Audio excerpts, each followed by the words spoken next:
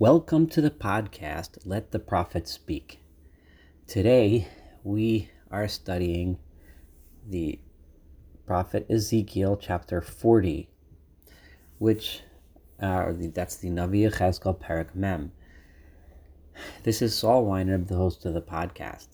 Chapter 40 continues the prophecies of redemption and resurrection, and the prophecies of the return of the exile. However, this begins the series of several chapters in which Ezekiel describes the building of the third temple and what the building will look like. To a large degree, many of the upcoming chapters, including the one we're about to read today, go into nitty-gritty details of descriptions of measurements and buildings and rooms and gates and so on, even building materials, as we shall learn. So many of the commentaries note that it seems that Yechezkel, when he describes this building, deliberately seems to leave out details, so that it would seem that if this was actually instructions for the building of the third temple, such as he was actually giving the measurements of how to build it and so on, there are many critical details that are left out, which makes it impossible to actually use these coming chapters as a way to build the actual third temple. So if you were to say, get together a group of people and decide, let's build the third temple and use the prophet's description here to build it, it would be impossible. We'll notice some of these things as we go along. And many commentaries assume that he did this because, and as we'll see, the emphasis of the prophet is that these buildings are built by God. The third temple is built by God in the redemption. These buildings are not meant to be built by human beings.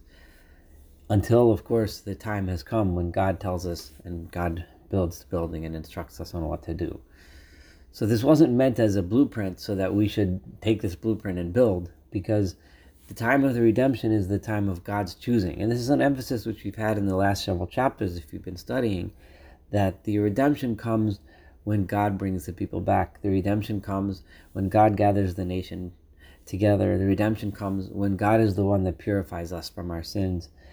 And this was the crucial idea of humility, that it's not our power, it's not our might, it's not our greatness that makes it happen, but it is purely the mercy and the kindness and the justice of God that brings us back to our land and reestablishes a righteous kingdom under a righteous leader, and thus sanctifies his name in this world so that all the nations of the world learn this lesson. So in this context, we can go ahead and read the building of the third temple. We can read his description. There's another point that I want to make before we read this that I believe is crucial. Those of you that have been following along with me in this podcast realize that I rarely draw upon mystical sources as a source for the prophets that we're reading.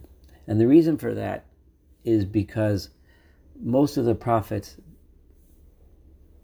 most of it, with some exceptions, such as but I'm talking not Ezekiel, the other prophets, occasionally, like we had in the 6th chapter of Isaiah, where Isaiah describes his ascent to heaven in a vision, where you have them describe the mystical experiences.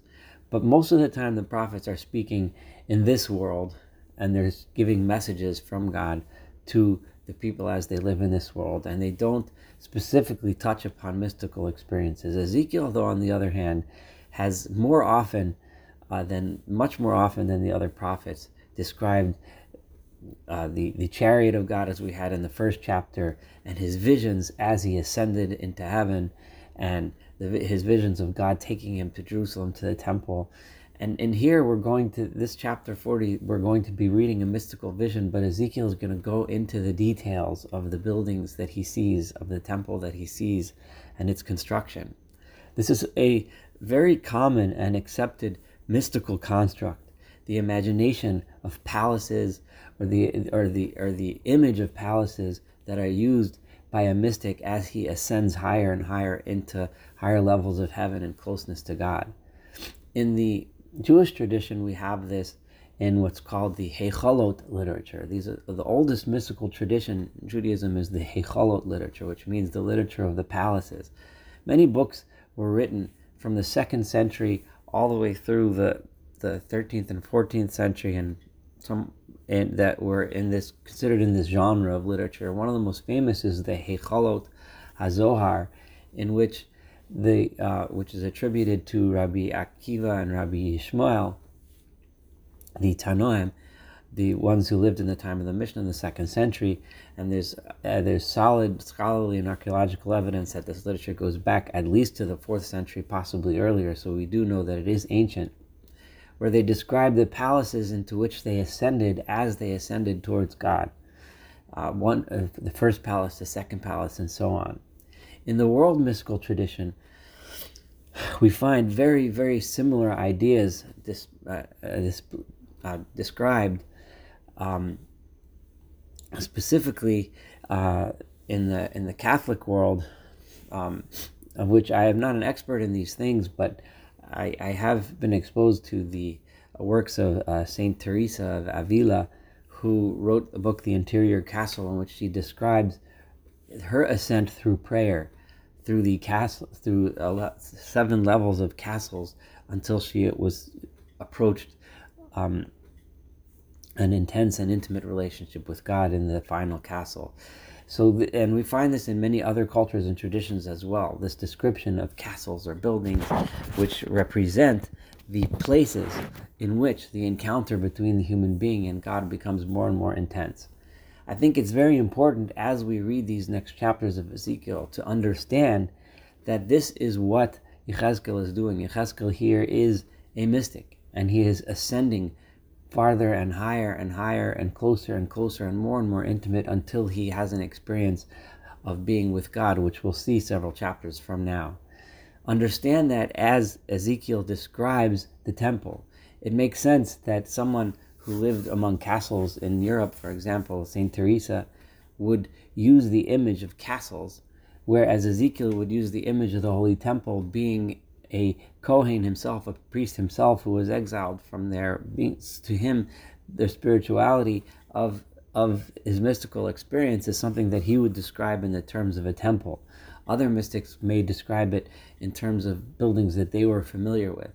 But the experience of approaching God through these castles is a very basic mystical experience.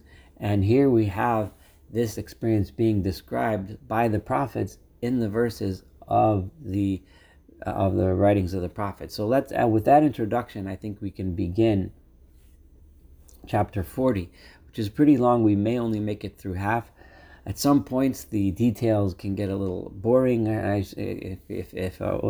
Please forgive me for saying that.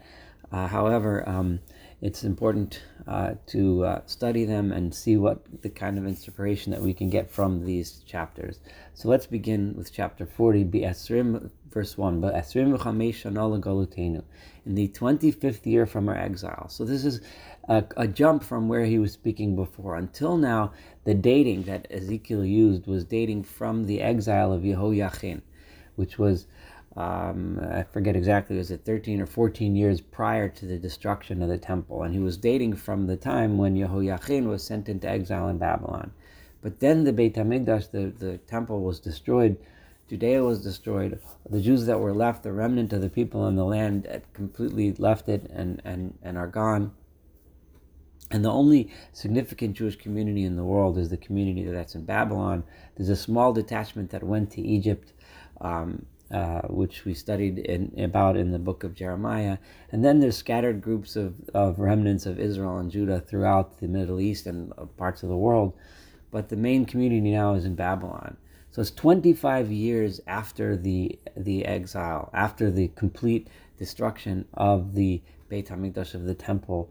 So a time when we have very few prophets, possibly the exception of Daniel, but he didn't say too many prophecies at this time, and Yechezkel, Ezekiel, a time where the Jewish people were not familiar with their future, and it makes sense that this would be a time where Yechezkel would start to describe the actual rebuilding of the temple, and to remind the people that one day it will be rebuilt. And this happened Rosh Hashanah, in the first month of the year, B'Asar LaChodesh, on the 10th day of the month, which many of you may or may not know is the day of Yom Kippur. Be'arba Esrei Shana, in the 14th year, Asher Huksa Ha'ir, I'm sorry, I made a mistake. It's 25 years from Galut Yehoiachin, which is 14 years after the destruction of the Beit HaMikdash. So it's not 25 years after the destruction of the temple, but it's 14 years after the destruction of the temple. Be'etzem Hayom Hazeh, in the middle of this day, so he's saying it's on Yom Kippur, on the holiest day of the year, a day when a priest, especially one who was a priest, would be thinking about the temple service, which was the highlight of the day of Yom Kippur during the time when the temple stood, the date of the holy service that took place that time of year when the Kohen Gadol, the high priest, would approach into the Holy of Holies, the one time a year when any person would ever enter the inner sanctum. But now Ezekiel is going to describe his vision of going into the Beit HaMikdash, the temple, what it looks like, until he eventually gets to the inner sanctum. The hand of God was upon me, and whenever he uses that term, we have seen until now, the visions that he sees are so intense that he feels like he can't proceed on his own, and God's hand supports him and gives him the support that he needs to withstand this incredible mystical vision. Vayaveo Shama, and God brought me there. Where did he bring me? B'marot Elohim, in visions of God. Heviani el Eretz Yisrael, he brought me to the land of Israel. Vayinicheni el hagavua mod, and he placed me on this high mountain. Now, one way of understanding this mountain would be that this mountain is Jerusalem.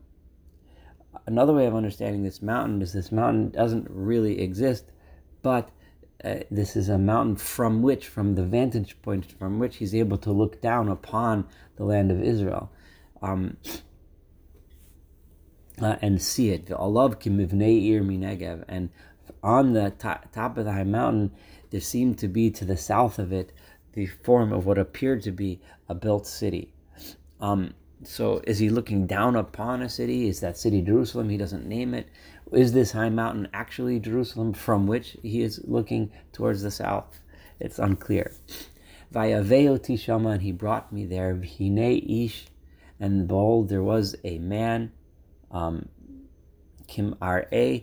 this man was shining like the shine of copper. Upitil pishtim biado, and in his hand he had a strap or a rope which was made of linen. Ukinei hamida, and he also had a rod, a measuring rod. V'hu omed bashar, and he was standing in the gate.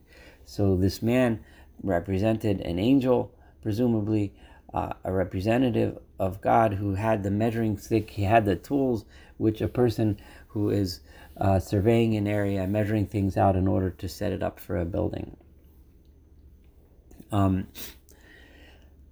As we continue, Vayidaber elai ha'ish, and this man, the angel, spoke to me. I say an angel because he's seeing this man in a vision. He's seeing it in the form of a man. Presumably this is an angel of God talking to him in this vision. Ben Adam, human being, re'ei be'einecha, look with your eyes, see with your eyes, aznecha shema, and hear with your ears, v'sim libecha, and place your heart, think in your heart. Anyone who has read any of the literature describing these mystical experiences understand that he's saying, use your senses in order to get into your heart. Feel this in the depths of your soul. V'sim libecha, your eyes, your ears. That's the beginning stages of paying attention, focusing on what you're seeing. But ultimately, v'sim libecha, place your heart. L'chol asher ani mareosach, think about everything that I'm showing you. Ki leman haroscha huvasahena, the reason why you have been brought here to this place is in order that you should be shown these things. Hagedes kol asher Torah elevate Yisrael, and everything that you see, you are meant to repeat and teach to the people of Israel. V'hinei, and behold, what did I see? Choma michutz labayit saviv. There was a wall outside the temple, the wall that surrounded it. Uviyad ish kinei amida, and in the hands of the man who was doing the measurements, sheish amos ba'amav tofach. His measurement was had 6 amot. It was 6 amot, 6 cubits long, and the type of cubit that was used was an amma tofach, was a little bit larger than the standard amma. It was an amma plus a handbreadth.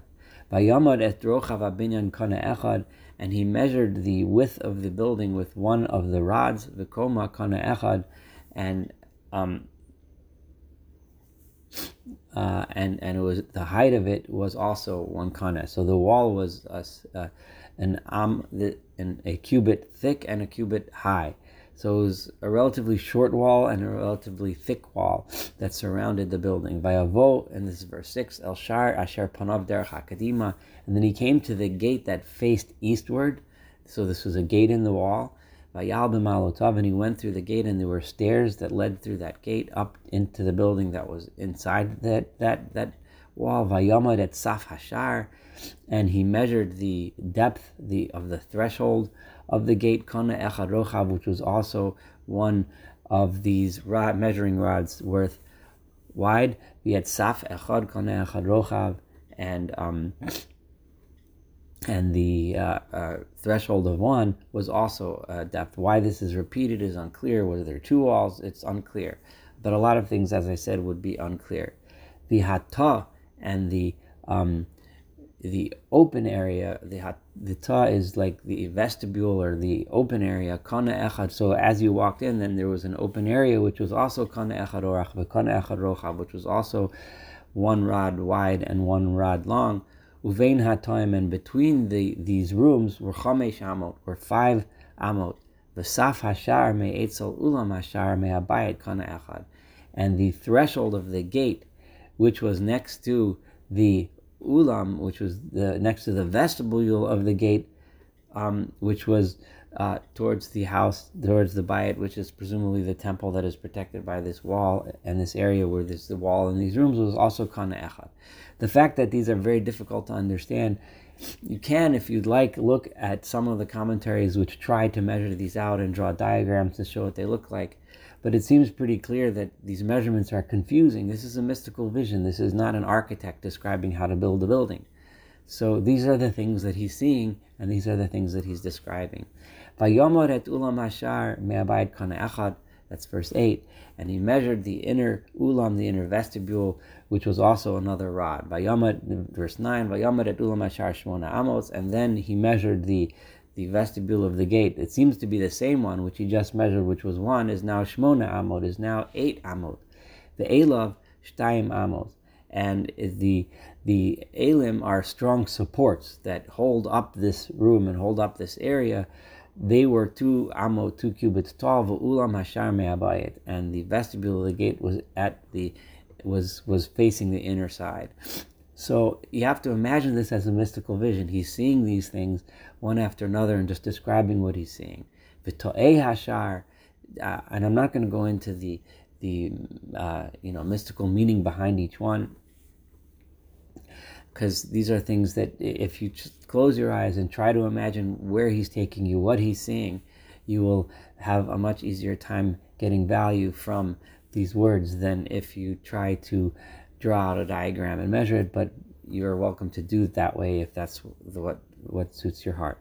V'to'ei hashar, this is verse 10. Again, the rooms of the gate, derech hakadim, which were near the east side, shaloshami po, there was 3 rooms, ushloshami po, and 3 rooms on the other side. Mida achas l'shashtam, they were all similar in size. Mida achas lo'elim mipo, and the supports that held it up were also 1 measurement. So we find he's talking about walls of protection. He's talking about gates through which we ascend. There are stairs through which we ascend. Those are visions, those are mystical visions of ascending towards God, creating a wall to protect between the place of God and the outside world, keeping out the outside influences, keeping out the things that distract one from worshiping God. And then those buildings that are in there, they require supports. They require strong elim, strong supports, which those are the supports within our souls that give us the strength to be with God, give us the strength to own up to our issues, our problems, give us the strength to be honest with ourselves, give us the strength to approach God in this vision. There are rooms. Each room has something for us within it to learn from, something with us within that room which we are supposed to contemplate, which we are supposed to learn. And those rooms are supported by these supports.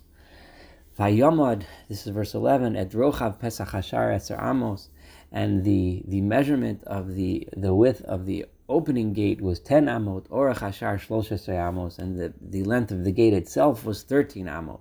Again, these measurements don't necessarily make sense. Ugevul lifnei hataot amot echad, and the boundary which was before the open room areas was 1 cubit. V'yama achad gvul mipo, and it had another boundary of 1 cubit here. V'ata sheish amot mipo, sheish amot mipo, and then the open area was 6 amot in one direction and 6 amot cubits in the other direction. So then this angel is still measuring Vayomad et hashar, and he measured the gate migaga gago, from the roof of this room to its roof was rochav esrim uchamesh amot, was 25 cubits, pesach neged pasach, and there was a doorway within a doorway, which is also a very common mystical idea.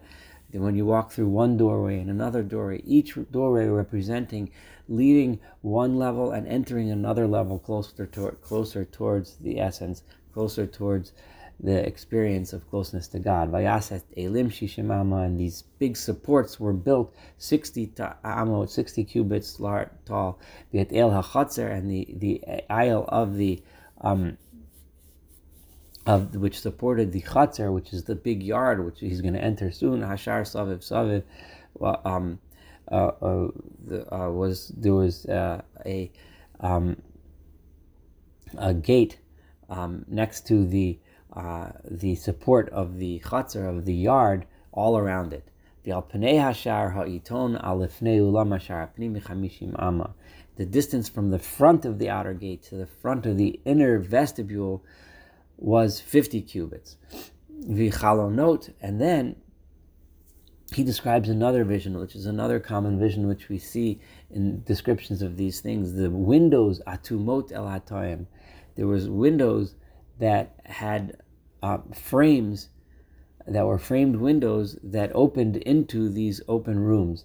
V'el elehema, and towards their supports, lifnima, on the inside, l'shar saviv of the gate, all around, v'chein la elamos, and there was also in the other open areas, the elam here is elam with a mem at the end, is like the word ulam, which is a vestibule. The chalonot, and windows saviv l'pnima, all around on the inside.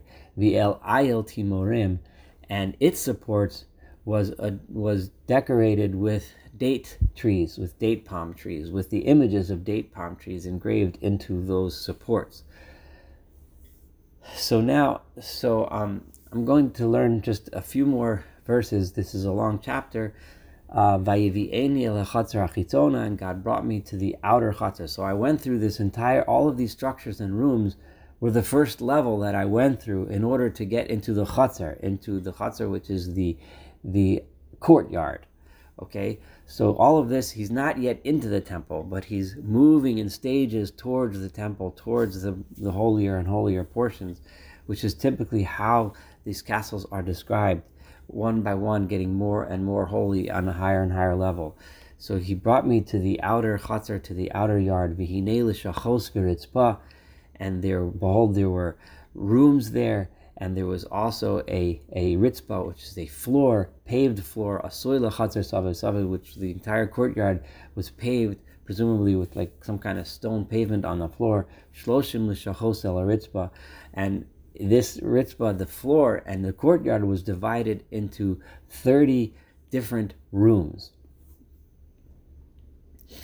Because there's about 40 verses in this chapter, I'm going to read 3 more. I'm up to verse 18 now until we get to 20, and then we'll stop and leave the rest of the chapter for the next podcast. V'haritzpa el kesef ha'she'arim, and the floor, the pavement of the floor, was on the shoulders of the gates, in other words, on the sides of the gates. Umat orach ha'she'arim, opposite the length of the gates, haritzpa tachtona, was the lower level of pavement. Vayomad rochav milifnei hashar hatachtona lifnei hachatzer hapnimi michutz mea ama hakadon v'atzafon. He measured the width of the lower chatzer, because there's going to be a higher chatzer that we're going to get to, which was in front of the inner gate, and he measured it all the way to the front of the outer gate, which was the first gate he came into, was 100 cubits long. So this is a very large paved outdoor courtyard area, which is also divided into lishachos, into rooms. V'hashar asher panav derech hatzafon, and the other gate, which faced the north direction, l'chatzar hachitzona, which also faced the outer courtyard, madad arko v'rachbo. He measured its length and width. I'm going to do just a little more. As he measured its length and width, in verse 21, v'ta'av shalosha mipo, its rooms also had 3 on this side and 3 on this side. Ve'elav, and it supports the elamav, and its vestibules, haya kemidat hashar harishon, had similar measurements to the first gate, which I described to you before, that faced southward. Chamishim amo arko, 50 cubits long, v'rochav chamesh v'eser ba'amah, and its width was 25 amot. And it also had windows of chalonav, its windows ve'elamav, and its vestibules v'timo rav, and its supports that were decorated as palm trees, or it could mean that they were actual palm trees used for support. Kemidat hashar was the same measurements as the gate, asher panav derech hakadim, which faced eastward, which was the first gate he described, and also uvema'alot sheva ya'alu bo. And this is a very common mystical number. There were 7 stairs within which, when you walked through the gate, you walked up 7 stairs, ve'ilamav lifnehem, and the vestibules into which you walked were in front of those stairs. In other words, after you walked up those stairs, you entered into the vestibules. So this, I'm going to stop here. This was verse 22. Next podcast, we're going to start from verse 23 and complete this chapter. I know that this description doesn't seem that exciting to you, but it's very important to think of it on the mystical level that I've been describing. And when you think of it that way and you understand it that way, then it starts to make sense, and it has to have a meaning to it.